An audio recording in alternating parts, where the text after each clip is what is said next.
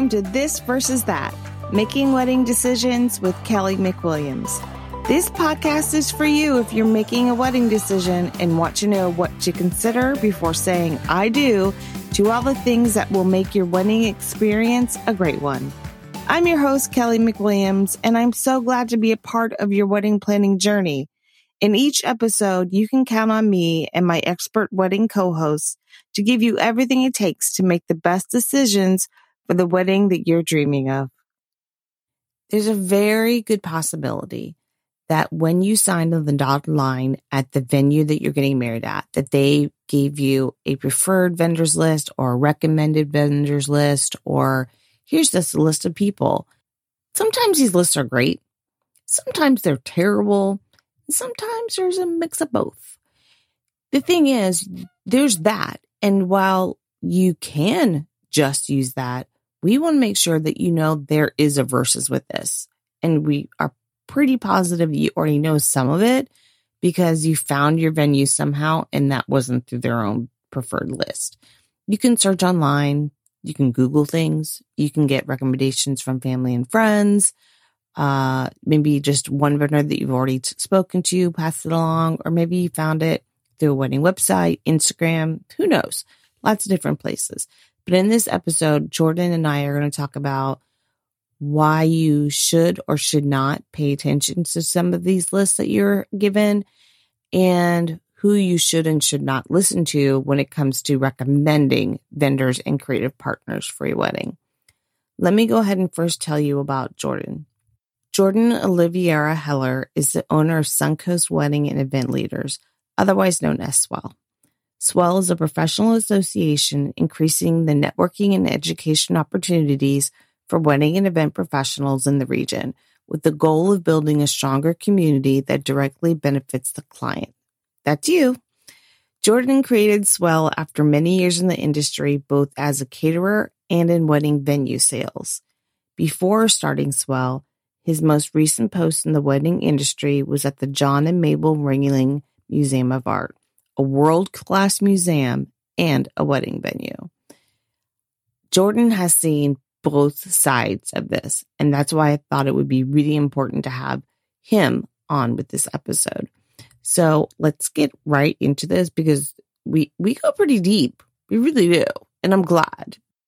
Hi, Jordan. It's so good to see your cute little face. Thanks, Kelly. You too. It's been a while. What was that? I said it's been a while. It has been a while. Actually, well, not that it's only been long. a month, actually. Yeah. Has it been a month? I'm glad we didn't get to see each other then. So for those of you listening, Jordan runs Swell, which I mentioned in his intro, which is a kind of like a networking thing here for wedding professionals. But he also does lots of other things. I feel like you're kind of in the midst of so many different things, Jordan. But in relation to our topic, which is whether or not to pick your vendors from preferred vendor lists from your venue, or to search for them on your own, or maybe hire them based on friend recommendations, or even vendor recommendations. We're going to talk about all that today. But Jordan, why don't you just give us a little bit of insight into what makes you really good to talk about this subject? And I know why you are, but everybody else wants to know too. Yeah. And I mean, honestly, I will probably contradict myself like 4 times during this because I have been on different facets of this where I'll have different opinions because I've worked for venues. But that's I've been a caterer. It's good. Yeah. That's why it's good. So it's, I don't know if I'll leave anyone with a definitive answer at the end of this, but there's definitely going to be a lot of arguments on both sides. It's like that thing in high school where you have to argue both sides of a but that's the whole point. That's why I called it This Versus That. It's not for us to tell you, hey, you're getting married. This is exactly what you should do. This is the decision that you're going to make because it's the best one. No, it's to put all the points out there so they can make the decision. We want you guys to have everything available to you so that you can weigh out everything. Because don't you find, Jordan, that most often that people don't even know that there's other options available to them, that it's not always just cut and dry. Totally. I think a lot of couples get one piece of information from the first person they talk to, and they run with that, not knowing that there's other options. Yeah. So especially it's easier sometimes to not have to think about the other options, but you'll miss out. Yeah, exactly. So we're not trying to convince anyone at any time to do something specifically. More so, we want to be able to educate you and let you know what all of your options are. Okay, before I so rudely interrupted you, go ahead and talk about what you know. Yeah, so I started as my actually first intro into the wedding industry was as a caterer. I bought a catering company with no experience. I didn't know that. Yeah, I had a catering company just for about, I worked there as an employee and then took it over after having worked there. So, I got a lot of experience in that side of being a vendor who wants to work at a lot of different venues. So I see where picking, I always wanted to be picked, even if I was on the list or not.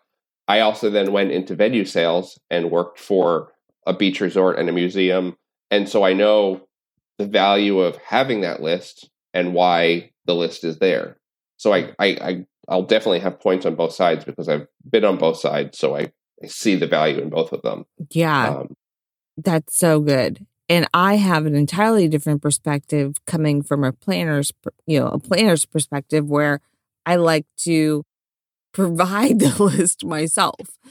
But, sometimes I'm not always the first hire. Like the venue may have come first, the photographer may have come, it might be the fifth, so I don't always have the opportunity to, recommend. Sometimes I do and sometimes I don't. So yeah. And it's confusing. That's the other thing with preferred vendor lists aren't always just from venues, because planners have their preferred list. Yep. Sometimes even caterers have their preferred list. I mean, people love recommending each other. So people have just sort of gravitated to making their own list. But then what list do you go from? And I think let's go ahead and make that point right now, Jordan, is that because I think that's such an important thing to know, is that not everyone, most people do have people they would prefer to work with. That's because they see them working during their time of execution and see that they do well at weddings, that they're successful at weddings. One of the biggest takeaways, I think, is that the people who are recommending, especially in the vendor side, are from their perspective in what they see. For example, if you're at a wedding, let's say I'm a photographer. No. Let's say I'm a cake baker. And I walk into a wedding and I'm dropping up the cake and everything has already been set in the room. I walk in and see, oh my gosh, this is so beautiful. This florist did such a great job. And, that's fabulous. Me as a cake baker, I am in there for maybe 20 minutes, half an hour, dropping up that cake, and I leave. Have I seen the DJ or band? No. Have I seen the photographer working? No. Nope. Have I seen the videographer working? Nope. So have I seen how the food came out and how well it was received? Nope. Do I know how much of the cake was eaten and what the favorite parts were? Not until the next day. Yeah. If they ask that question. They ask that question, which no one, I will say, I have yet to have a cake artist come to me and say, hey, Cal, how did the cake go over? Never happened. Oh, really? Yeah. Surprising. They should do that. So I think one of the important things that I want to say right off the bat is just that. Keep in mind when vendors are giving you recommendations that they're the vendors who are actually seeing that things happen from start to finish. Otherwise, what you can take back from it is that they may be recommending people that they know, one, maybe through networking associations. That could be which is great because then they know they're good people, that they're reputable. They can probably count on them for that kind of thing, but they don't actually know what goes on with the planning process with them.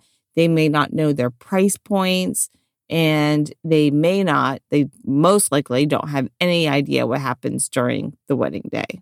And that's just Correct. one key takeaway that I've seen that I want to make sure came up during this episode.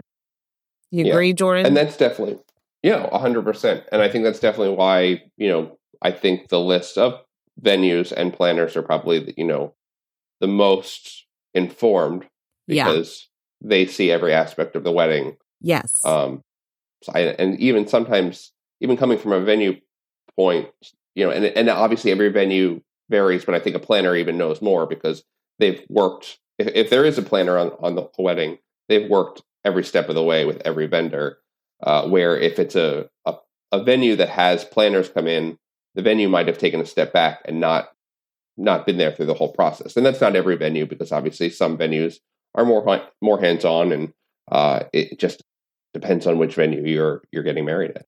Jordan, because I haven't been through this process, do you know, based on venues that you've worked at, because you've worked at several, do all venues come up with their list the same way?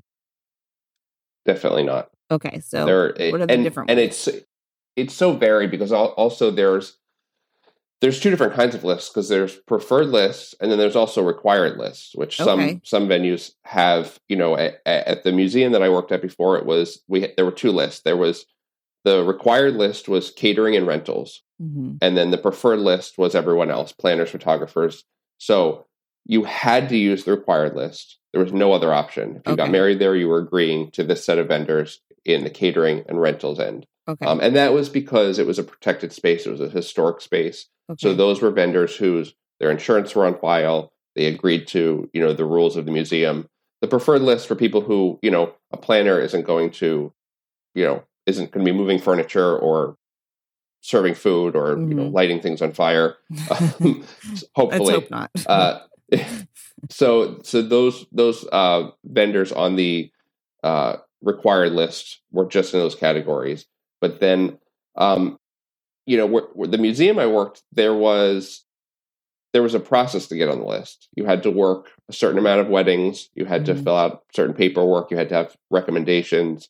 There was a whole process. There's other venues who someone walks in the door with a business card and says, "Hey, I want to be on your list." And if you catch them on the right day, they add you. Or if they're a new venue and they just need, we recently did an event at a brand new venue, and they added a lot of vendors who attended the event because they're a brand new venue and they've never worked with anyone. Oh, so that's kind of scary. It is. Think about. I think it is for the clients. Yes, that's what I mean. Well, it could be for the venue as well in the end. Yeah, but it'll. I mean, as a new venue, it'll be a learning process. Sure. But the good thing is, they got those vendors from my organization, so there is at least. Good. So I feel like and we don't. I mean, our members are not. I don't want to say they're not vetted, but there's not we're an association that anyone in the wedding industry can join. But I think that the fact that you are joining an association already says that you're one step ahead of the game. Yes. You're reinvesting in your business. You're making connections. You're teaching yourself trends and all the things that we do for our members. So I feel like having that membership is already putting you one step ahead of the rest of the pack. I agree. So it's not that they just went on Google and just searched wedding vendors and added them. So let me ask you this as someone who has worked at several venues. Is it okay for clients to ask, how do you come up with your list? Or is it really not? Or is it looked down upon? I was always fine with it. I mean, I think it depends on what this is the thing with venues is every venue and every venue coordinator, it's a complete beast from from place to place because Okay. everyone has a different mindset and a different opinion. I always think the transparency is the best because Sure. the client needs to know what they're getting into, and I think couples should ask. They should ask what is behind this because there are venues that profit off of their list. There are venues that have you pay to be on the list or you pay a commission, but there's not. There's actually a really terrible article that was in the Huffington Post about 4 years ago that was written about this, and I think it was called Preferred Vendor Lists and Why You Should Throw Them Out. And the entire article basically, it's really interesting. The entire article basically accuses venues of all profiting off of their lists, and that their lists are that it makes it sound like the venue coordinators and the venues are all just that it's like a racket. And that's not true because I've worked at multiple venues, and there are venues that make nothing off of the list. It's just it's a resource for couples who don't want to have to just go on Google and start finding people. It's a resource that says these are people who work here often. These are people who know where to plug in and know what the sound levels are and know our rules already. And you're not going to get shut down in the middle because they broke the rules. It's a resource guide for couples. But there definitely are venues that, have a list and you have to pay to be on it. And, whether they've vetted them or not, or it's just writing a check, that's why you have to ask because every single venue is different. And I think it really is an important ask. I do know because I work at so many venues that is the case, that there are some that require anyone who's on there to write a check for a percentage of the amount that the client is paying the vendor.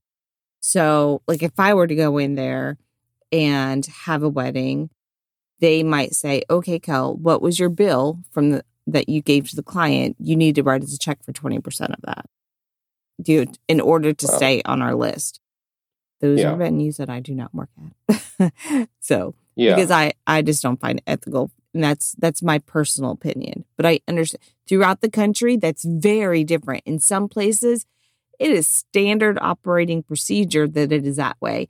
And you might find, and I don't know this, that in those instances, the cost is actually lower on the vendor end.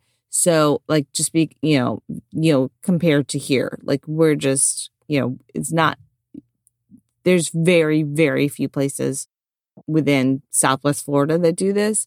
But I think depending on where you're at in the country or the world, really, that might be very much more of a standard operating procedure. So, well, that's really good to know. Really good to know. Yeah. And we had it at the museum, and it's a state run museum, but the catering policy was the caterers would pay a percentage back to the museum. And the thing with that is that it was... Well, they're exclusive at that point. Like, so you were saying, like, that's one of the required vendors. So correct. That makes sense that if they're giving them all of that business, like, you're one of two people they can choose from. So we're keeping you busy. That kind of makes sense to me. That doesn't feel wrong. The problem that would come up with it is that there was never a through line of who owed that 10%. So some caterers would build it into their bill, and they knew they had to pay this 10% back. Some caterers would put a line item that says 10% venue fee. Got it. And so then the client would say, why am I getting charged? I've already paid for the venue. Why am I getting charged more? And so it's all the client has to look at the fine print and see who owes what and know that, because you don't want to you're budgeting. You don't want to get hit with those extra fees that you're not expecting. Yes. And so I think that's where it's fair for transparency. Exactly. Transparency is such a good word. Such a good word. What else about preferred vendors lists do you think, well, let's talk about what's good about them. Because I think there's a lot of pros to preferred vendor list.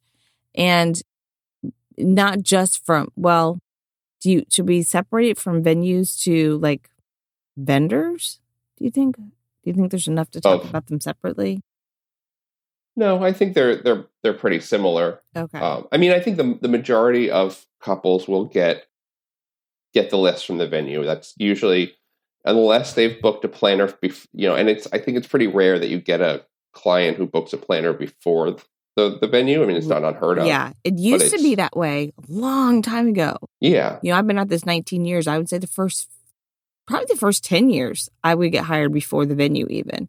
But that's gone. What the difference is? The internet, social media. I think that really made it, that was a game changer because people could do so much research now on their own before, like for a venue, before reaching out to us. Correct. Which in the end, I just think Instagram alone. Yes, exactly. Geotagging is so important. Yeah. So they're finding their venues first. So the venue is kind of always sits at the top of the food chain in that aspect because they're giving their list out first. Right. And that's typically how they would find then a planner. The problem then comes in is how much does the planner's preferred list jive with the venue's list, and are those vendors the same? Which typically, I think over time, if you as a planner are working at a venue, you are, if you are working constantly with vendors, they're either going to already be on that list or they'll get onto that list because you've brought them there so many times. Right. So I think it, eventually, if you are hiring a planner who works at your venue frequently, those two lists will have a lot of crossover. And when they don't, there's a reason for it. Correct. Because there's actually quite a few where it's actually the opposite for me. And I know that's the case with a lot of planners. And I think a lot of that, Jordan, is that as from a planner's perspective, we work at so many venues that we know vendors and creative partners that maybe don't work at that venue on a regular basis, but we know as, professionals that they are fantastic. They just haven't maybe had as much opportunity to work at that venue. So correct. I think a wedding planner's or a wedding coordinator's list of recommendations or preferred vendors is going to be much more broad and probably significantly larger. But I'll say, I don't have just a long list, 12 pages long of here's all my preferred photographers and here's all my preferred KP. I don't have that list, but I know everybody. We have a list of all the vendors we've worked with over the last 10 years. But it's nothing that I would ever send out to someone and say, here, choose from these people, because my job is to narrow it down.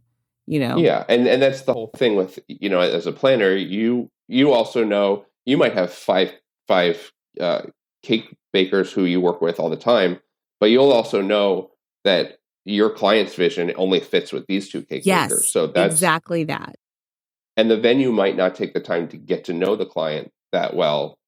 So they can give you a huge long list, but it doesn't mean it's going to go well with your vision for your wedding as a couple, because you don't know that you don't know what those specific people do, and if it goes with your budget, with your style.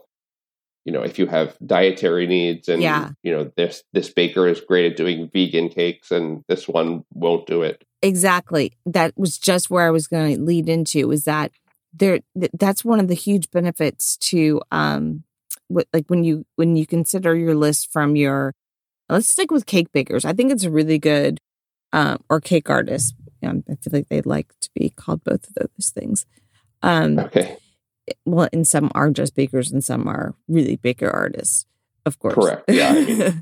Depending on what type of cake you're doing, it's exactly. But what the venue list is going to tell you, if there's a cake baker on there, they're going to tell you by saying that we recommend this person or we prefer this company, that one, they know the venue. 2, they always seem to deliver what they're supposed to. 3, the guests that are there seem to be enjoying the cake. Like they're not hearing, and they would hear, because they're there, throughout the evening, if the cake really wasn't good. Like if they're doing their due diligence and asking, guests throughout the evening, how was your dinner? Or how was your dessert? That kind of thing. So they have reason to have trust and faith and put them on that list. They're not going to include the bakers that come and ask 40 questions about where to deliver, where do I put this?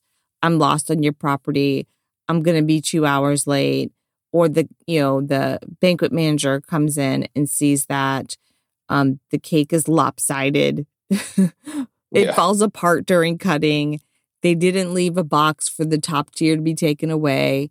Those kinds of things. So I think venues are really pretty good about narrowing it down to at least the people they've been exposed to. And I think that's the only limitation really, is that it's the ones that they've been exposed to, but they have gone through the trials of tribulation to say, yeah, these meet our criteria for who we would stand behind.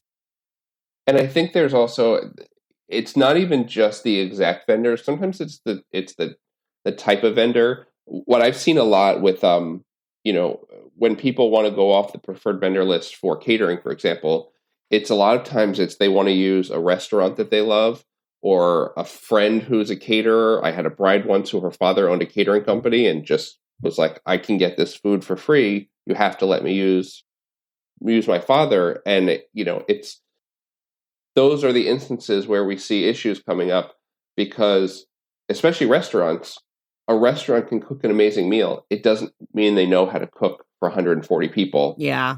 And execute that well. We had an incident with someone who was using a third-party caterer, and it was, they had to use the preferred caterers on the list. What they did was they used a preferred caterer and then subcontracted the food. So the caterer on the list did the serving, but they hired, because it was it was an Indian wedding, so they needed a specific cuisine that was specific to their culture. So they hired a friend who had a restaurant in another city about an hour away. Mm-hmm. Well, that caterer or that restaurant got into a car accident on the way with all the food. Oh, no. Then got, the tow truck switched vehicles. By the time they got there, it was, I think, about 9:45 at night when the food arrived. Oh. So there was a lot of very drunk, very hungry people. Wow. And it was, it was because it was...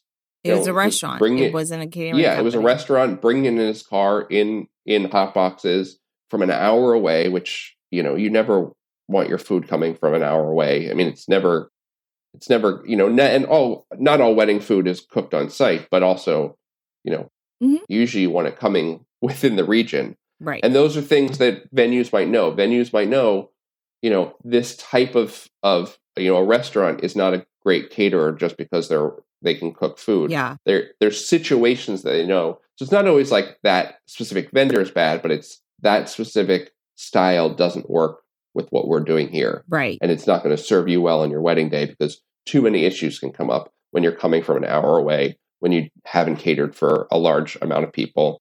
Because cooking a nice plate of food is really easy when you're cooking for 1 or 3 or 5 people at a table in a restaurant.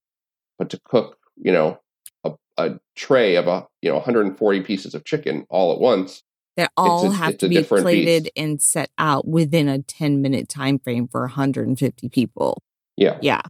Yeah. It's a lot. So those, I think the venue coordinators will have a really good just ear for knowing what will work and what won't, just based on and sometimes it's based on their venue, because venues vary. There's, coming from a catering point of view, it's funny because I wanted to, the museum that I worked at as a caterer, I always wanted to work there. It was a dream to be on their catering list. Mm-hmm. Once I worked there as a venue coordinator, I realized I would have fallen flat on my face if I ever worked there, because Really? I mean, we were a mom and pop catering company, and that's not to say that a smaller catering company can't execute there, but I didn't have the experience of working in a museum. In a museum, you don't have a kitchen. You don't have, it's a pop-up space. So you have to create your own kitchen. You have to rent an oven and put up a tent, and you're creating everything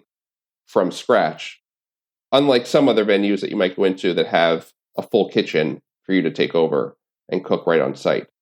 So I realized very quickly that it wouldn't have been a good fit for my company. And that's not a bad thing. It doesn't mean that, I was a bad caterer, but you as a vendor should know where you work best and where and what you're doing and how you function well. So even though you might want to work somewhere where the price point is higher, or, the weddings are bigger, it's not always, it doesn't always serve the client. So that's why finding vendors who are on the list who have worked there already is always a benefit, and not finding your dad's friend's caterer or your favorite restaurant because they haven't worked there.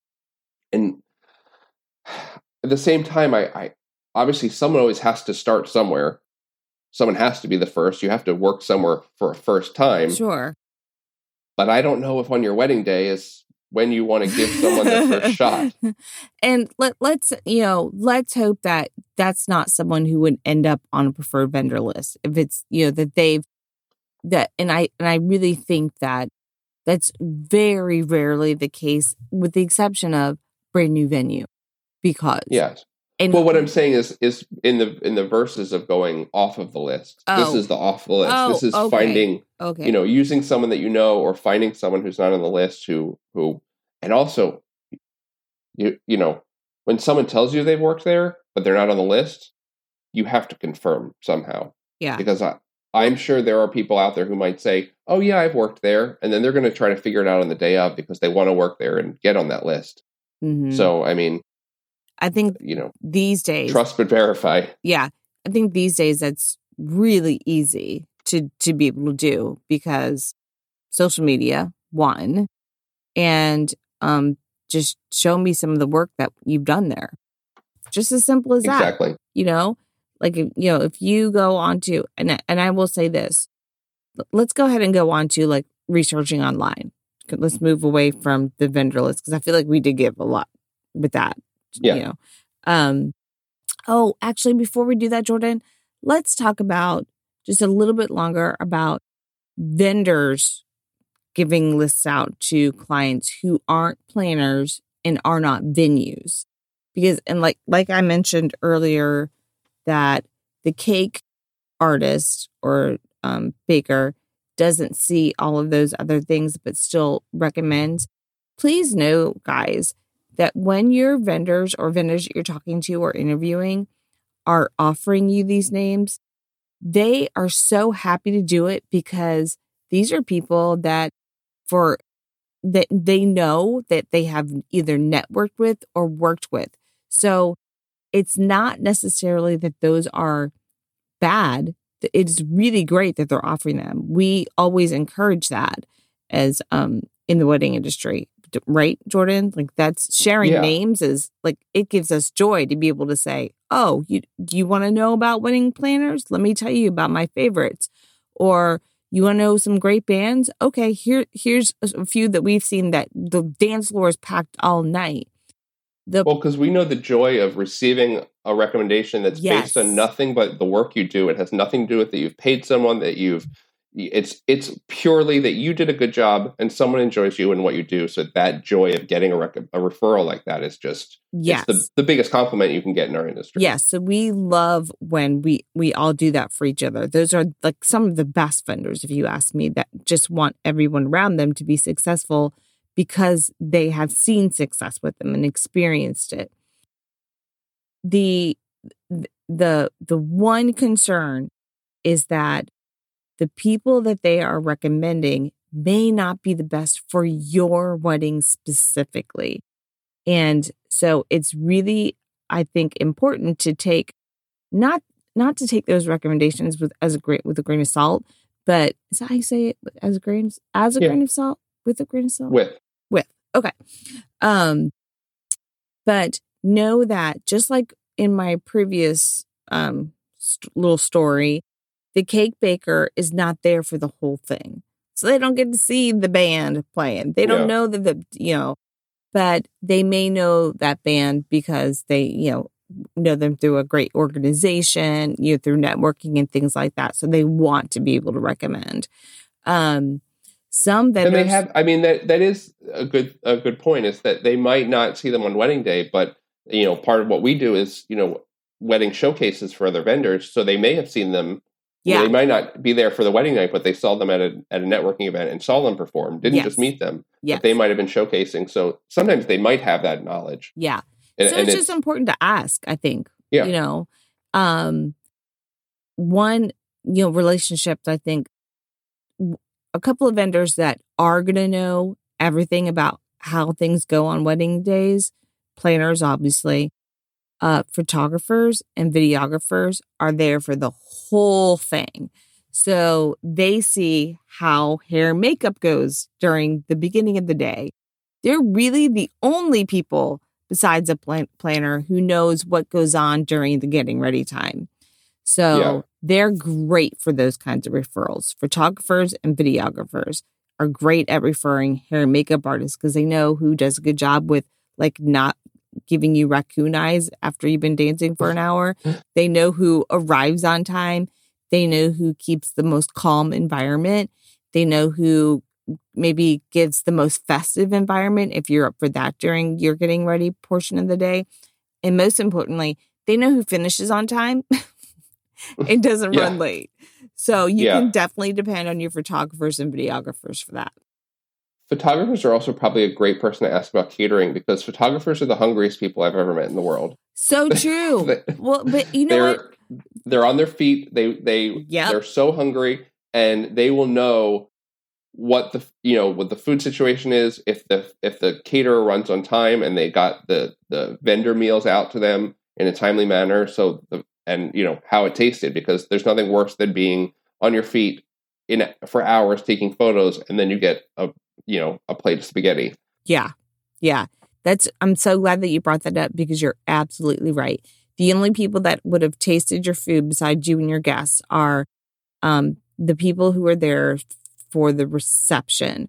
So photographers, videographers, bands, and really that's it, right? Yeah. Band DJ. Those are the only people that you can say, hey, have you tasted their food?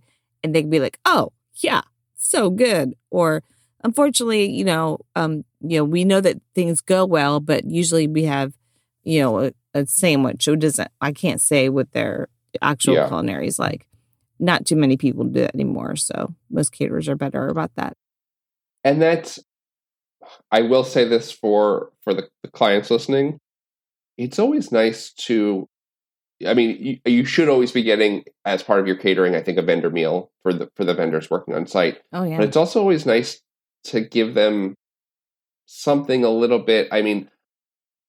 I've always been in a great position of working where the caterers typically have always given me what the guests are eating, which doesn't, that's usually the caterer who is making a very smart business decision and saying, let's feed the venue the best food we have so they know what we're doing. Yes. And that's a business to business thing, not a client thing. But as a client, I always think it's good to at least get your vendors a good hot meal. It doesn't have to be the exact same thing. If you're feeding people filet mignon, you don't have to feed your vendors that. But a hot meal is. But a nice hot meal with a protein and something that's decent, because you want your vendors happy and you want them to finish out the night and get those great photos and finish the music and all the things that come at the end of the night. You want to keep people fueled and good throughout the night and not just eating a granola bar that they've had in their pocket for 7 hours. Which is we've all done. We've all been there. We've all been there. And I know we're off track a little bit here, but I think it is such a good point. And I know it hasn't come up in one of the episodes yet. most of the vendors and creative partners that are there during your reception have been there working at least 3 hours before you walked in the door there, and will be there for at least 2 hours after everyone leaves.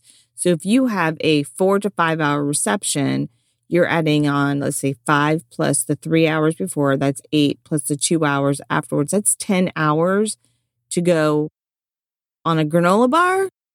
Yeah. I mean, not really good. Not really good. Yeah. So yeah.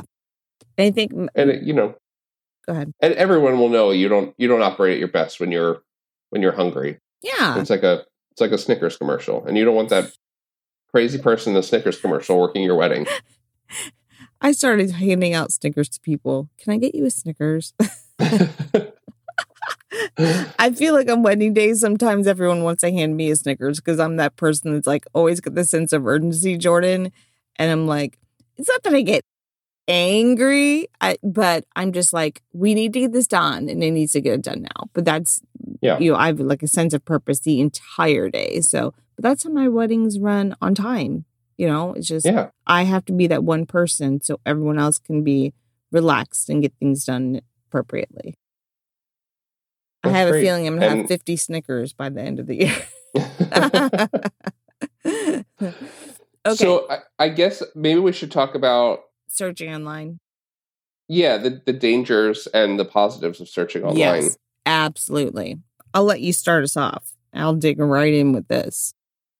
Well, and one thing, before searching online, I feel like you should always, if you're getting married in the same town or the same venue as you attended a wedding or you have a friend who got married, I feel like that's always the best place to start. Before you go online, go to most people know someone who's been married in the last 5 years. So start with them and see what their experiences were, because I had weddings, a wedding recently where the bride attended a wedding about 4 months before her wedding. Mm-hmm.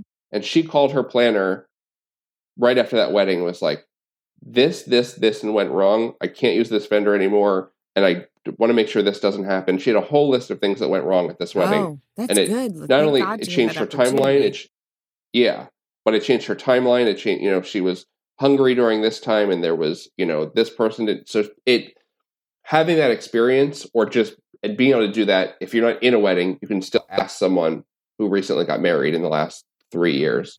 I so agree with you, except for that. I think that you should do research on your own first and then reach out to your friends. And here's why. Okay.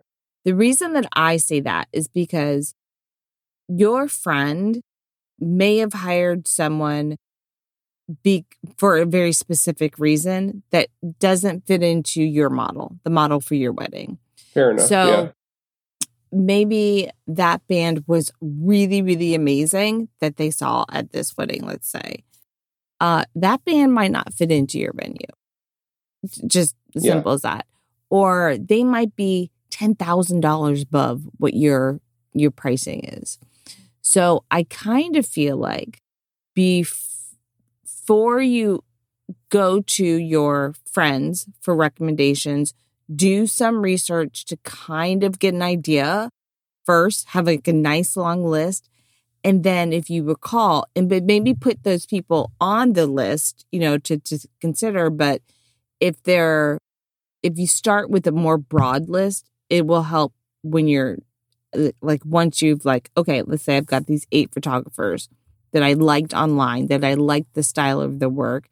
And then I realize, I think some of my friends might have worked with a couple of these photographers, or maybe you even met them because you were in the wedding, then reach out to those friends. And that's the only reason, because this happens quite often on my end, where they're saying, my friend used so-and-so, and I really want to use them. And then I have to say, I don't want to disappoint you. But unfortunately, it sounds like your friend, maybe it was a higher priority to have that, maybe a photography was a higher priority to your friend. What you probably didn't know is that they're a film photographer and they cost $20,000 more than what we have in your spending plan.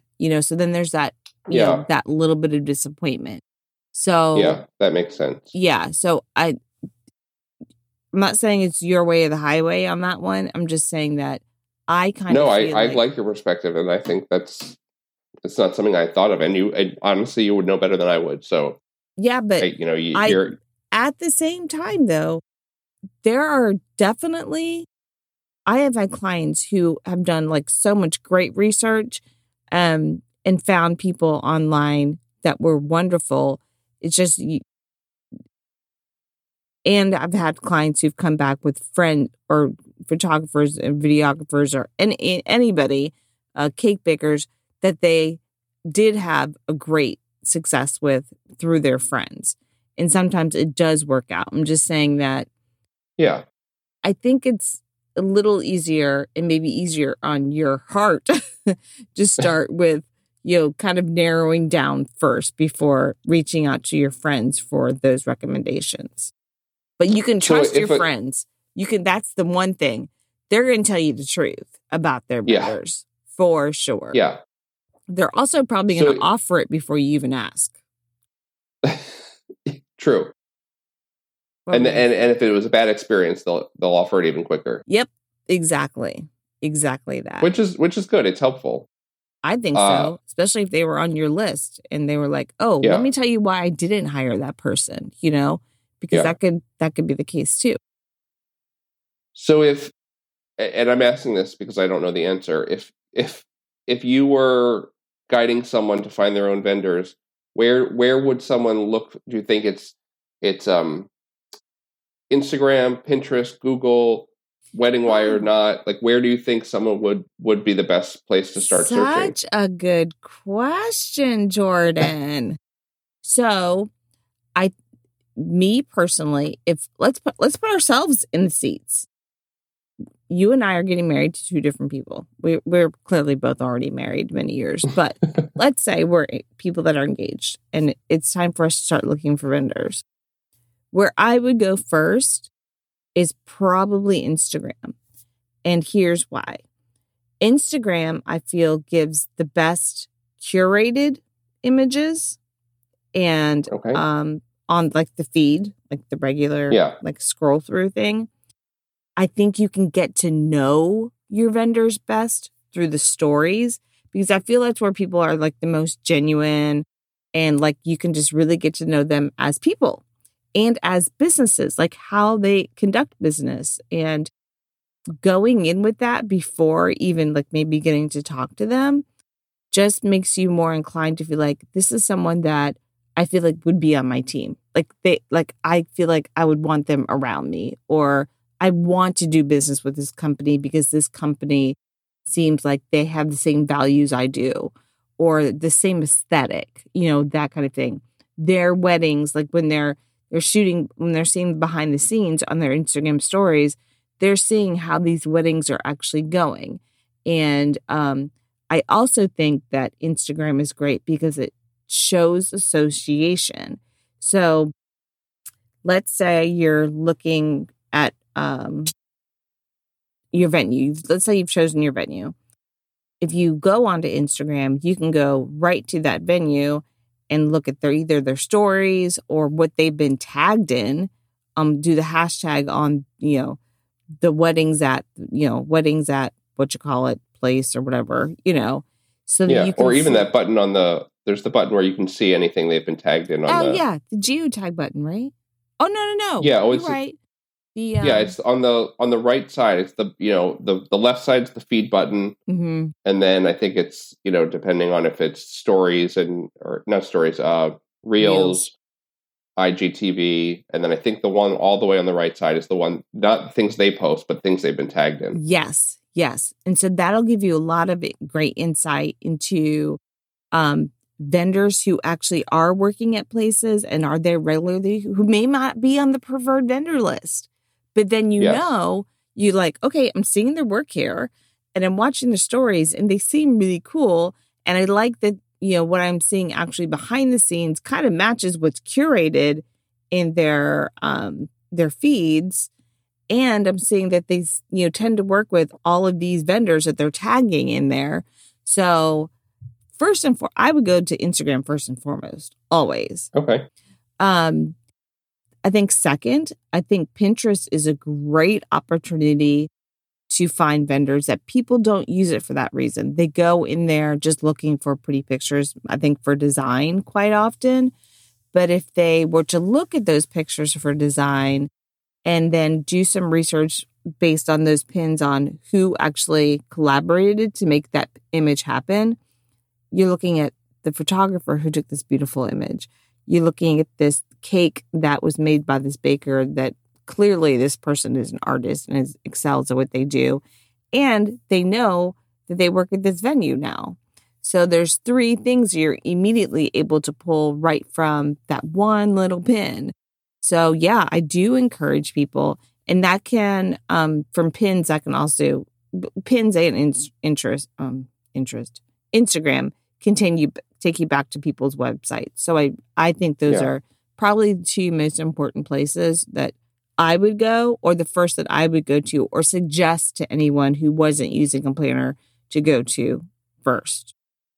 So are there any pros or major cons about just searching wedding vendor plus your city on Google? Oh, no, I think those are great too. Okay. I think, and here's, it's going to open more room for finding the ones that really aren't on social media, because they do exist. There's still people who don't use Instagram and Facebook and Pinterest that are really great. I think bands and sometimes DJs are actually, and florists, they're not always great about being, on top of social media. And so doing those searches on Google, I think, is really, really, and also Google gives you a lot more information than you think. There's reviews on there. They can tell you how long they've been in business, and then give you connections to like their website and all of that, all that jazz. But I think Google's actually a good place. And I know the places I haven't talked about are the paid spots, Wedding Wire, The Knot. Yeah. Yeah. What are your thoughts on those? Is that somewhere you would go? It's hard for me to think of it from a non, as well, you as have just to. I know. I feel like I was always aware of The Knot even before I was in the industry. I feel like they had really good brand recognition. I think my sister might have been registered on it, back in 2003. Yeah. So I know that they had good brand recognition. I don't know how updated people's profiles are on there. I think that clients are probably still leaving good reviews there for you to check out. I don't know if the vendors are actively updating their profiles as much as they used to, because I feel like there is a move away from sites like that, where vendors are kind of taking control more and going on Instagram and doing the things that you're talking about more so than 5 or 10 years ago when The Knot and Wedding Wire were the places that everyone was on. Yeah, I agree with you. The Knot and Wedding Wire, I think, are great resources, especially for like things like finding wedding dresses. But for the most, almost every business can be on there for free at some level. But the ones that are going to pop up on the first page when you go on are paying to be there. What you're going to find is the majority of those are newer businesses.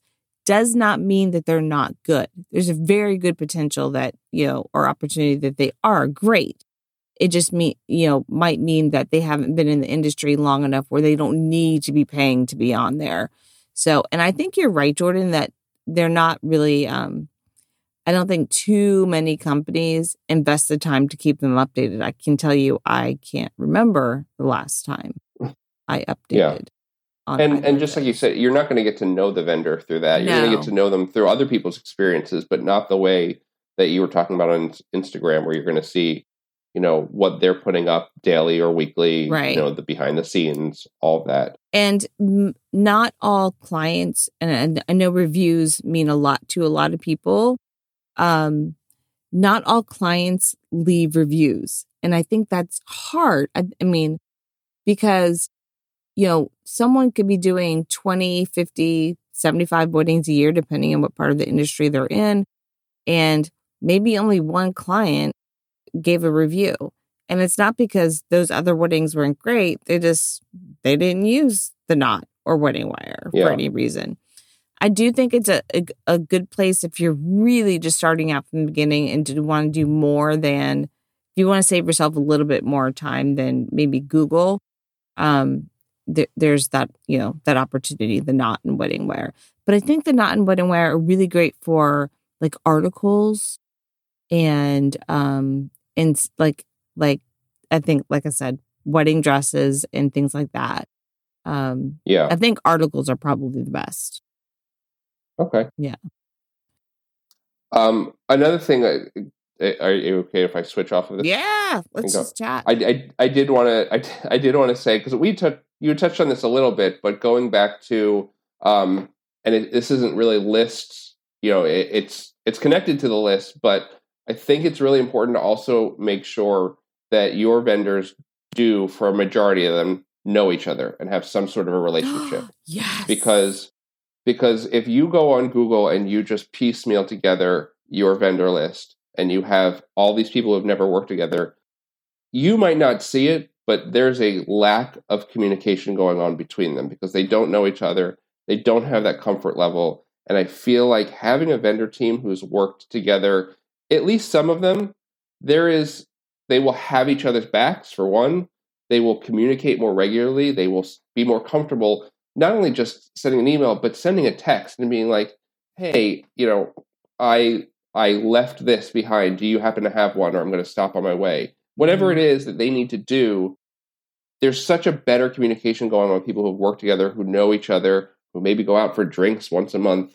Like, there's just a different vibe. And as you as a client might not realize it and you won't see it, but there will be a very big difference if you can compare a wedding with vendors who have never worked together to vendors who work together all the time, because there's just it's synergy.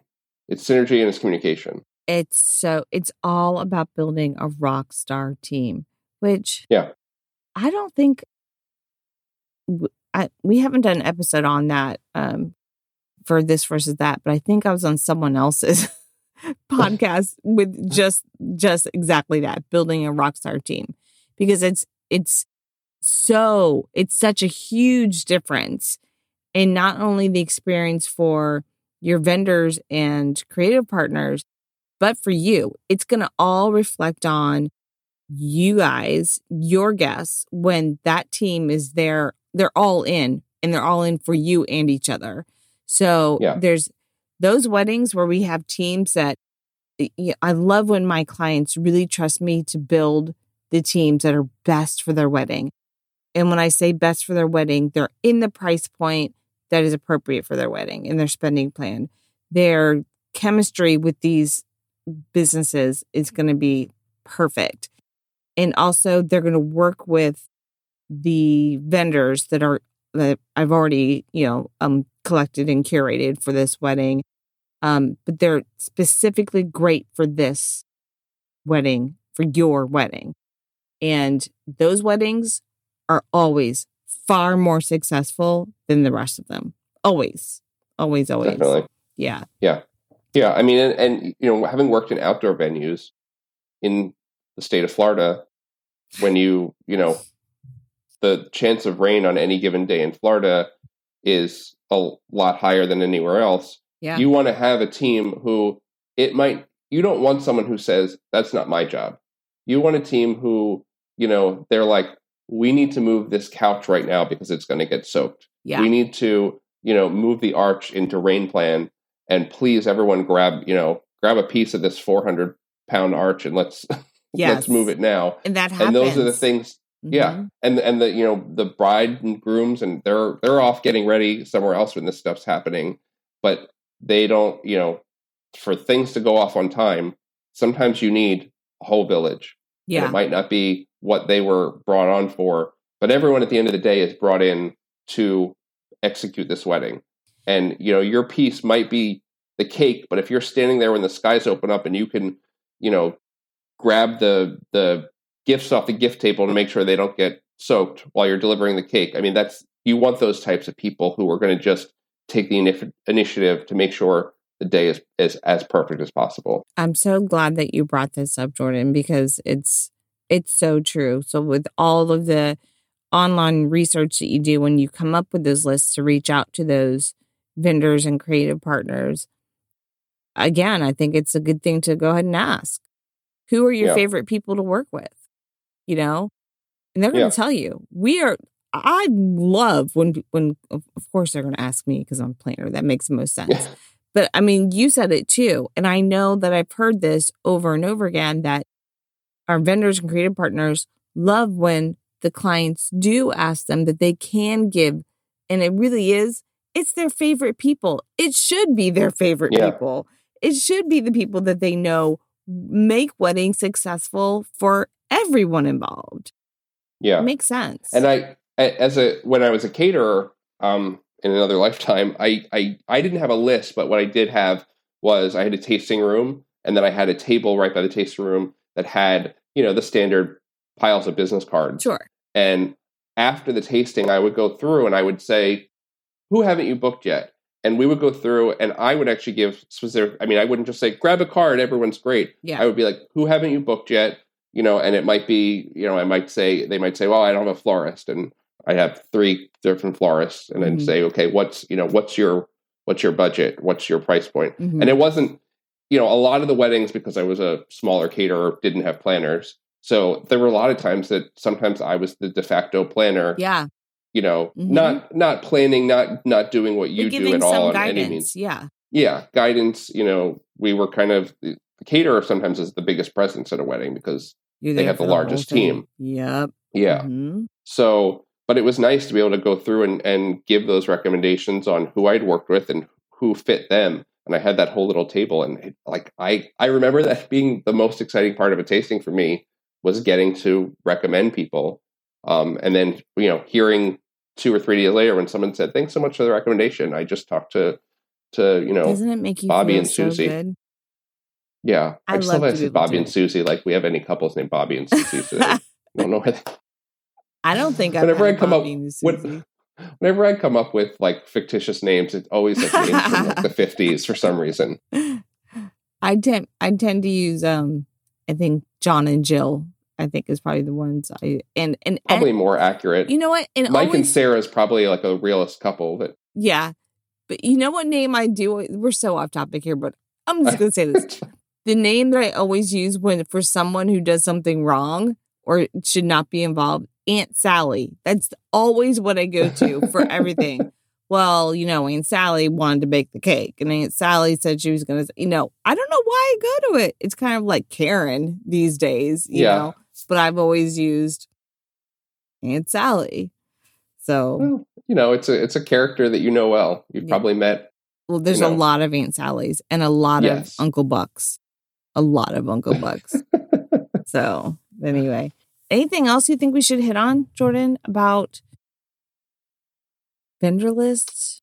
I don't think. I think the biggest takeaway is transparency and asking questions and not being afraid to ask questions. Yeah. I think you need to just really ask why these people are on the list, how they got on the list, and know just as much information as possible. Yeah. When you're being handed a list and to not be near, don't restrict yourself to just that list unless it's a requirement. Correct. Yeah. That I think that's always a good thing to do that. From a planner's perspective, I'm just going to pipe in here on that.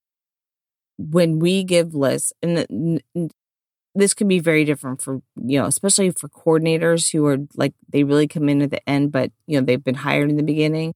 It could be that they do give a list in the beginning and say, okay, we're going to be your coordinators, but here's a list of people that we would recommend and prefer that you use. So that might be the case.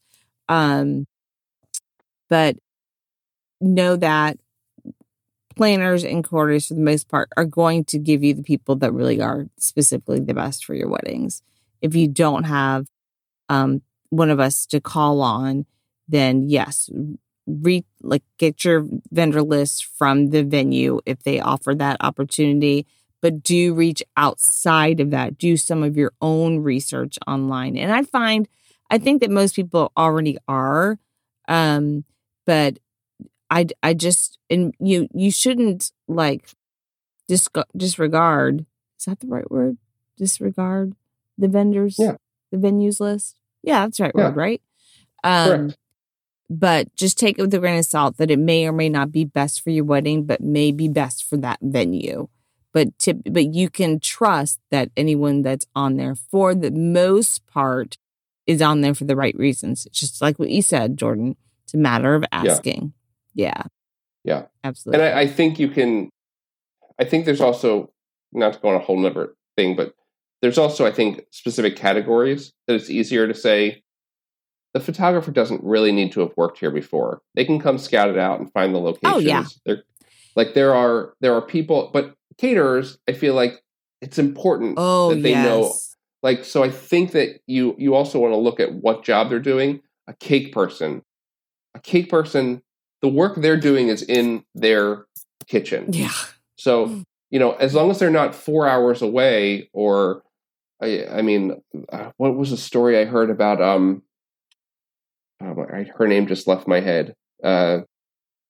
Sylvia Weinstock. That, when she's these are different level weddings, but flying her cake in. Oh yeah. For on a plane because of who she is. To me, I think you just want you want something close, but if someone's working in their own space and just dropping off at your wedding, it doesn't matter if they're on the list or not. If they're good at what they do, and they're doing their job somewhere else and just bringing it to you, I think the list is a little less important as someone like a caterer or planner who really needs to know that space. Yes. I'm going to give one exception to that, and that is with photographers and videographers. Because I do destinations majority of the time, please know this. If you're planning a destination wedding and your friend or several friends use a photographer in town that you guys have all loved and you are so excited to have them, just know that if you're getting married somewhere else, they may not have the training or experience to photograph in that area.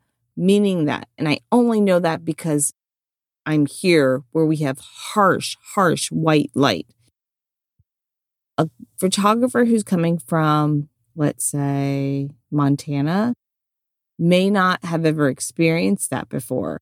LA, when you think of LA, you think of, oh, it's all sunshiny. Yeah, but the light there is so incredibly different. And I know this because it's happened more times than I can count where someone brought a photographer in. And even though I had a phone call with them and said, please be prepared, the lighting here is significantly different from just about everywhere else in the world. Like, I need you to know this. They will still come and be like, okay, not sure what to do with this because it's so harsh. So those are questions that you want to have in the beginning with these people that are are great at what they do.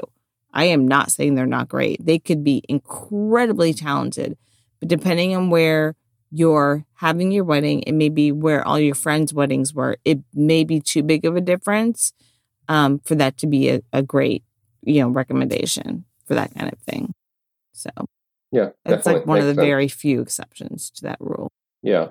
Well, even at the museum I was at, where we did indoor photography in the galleries, there's specific there's no flash because there's paintings that are hundreds and hundreds of years old, and they can't the light exposure having that constant. So not, and we would have photographers who would come and be like, I'm not prepared to not use a flash, and be like, we make it clear that you can't use flashes in the galleries, and if they're not prepared, and those the clients paying big bucks to be in the art gallery, but you can't get photos in there. So and that's so definitely. Again, I said in the beginning I would contradict myself multiple times. I mean, but I don't think you're contradicting yourself. You're laying out what actually can happen. So yeah.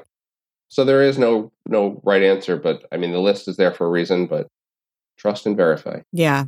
I think that's what I think everyone should take away from this, that lists are great, but go beyond the list. And, starting online with research, I think is such a fabulous way to go.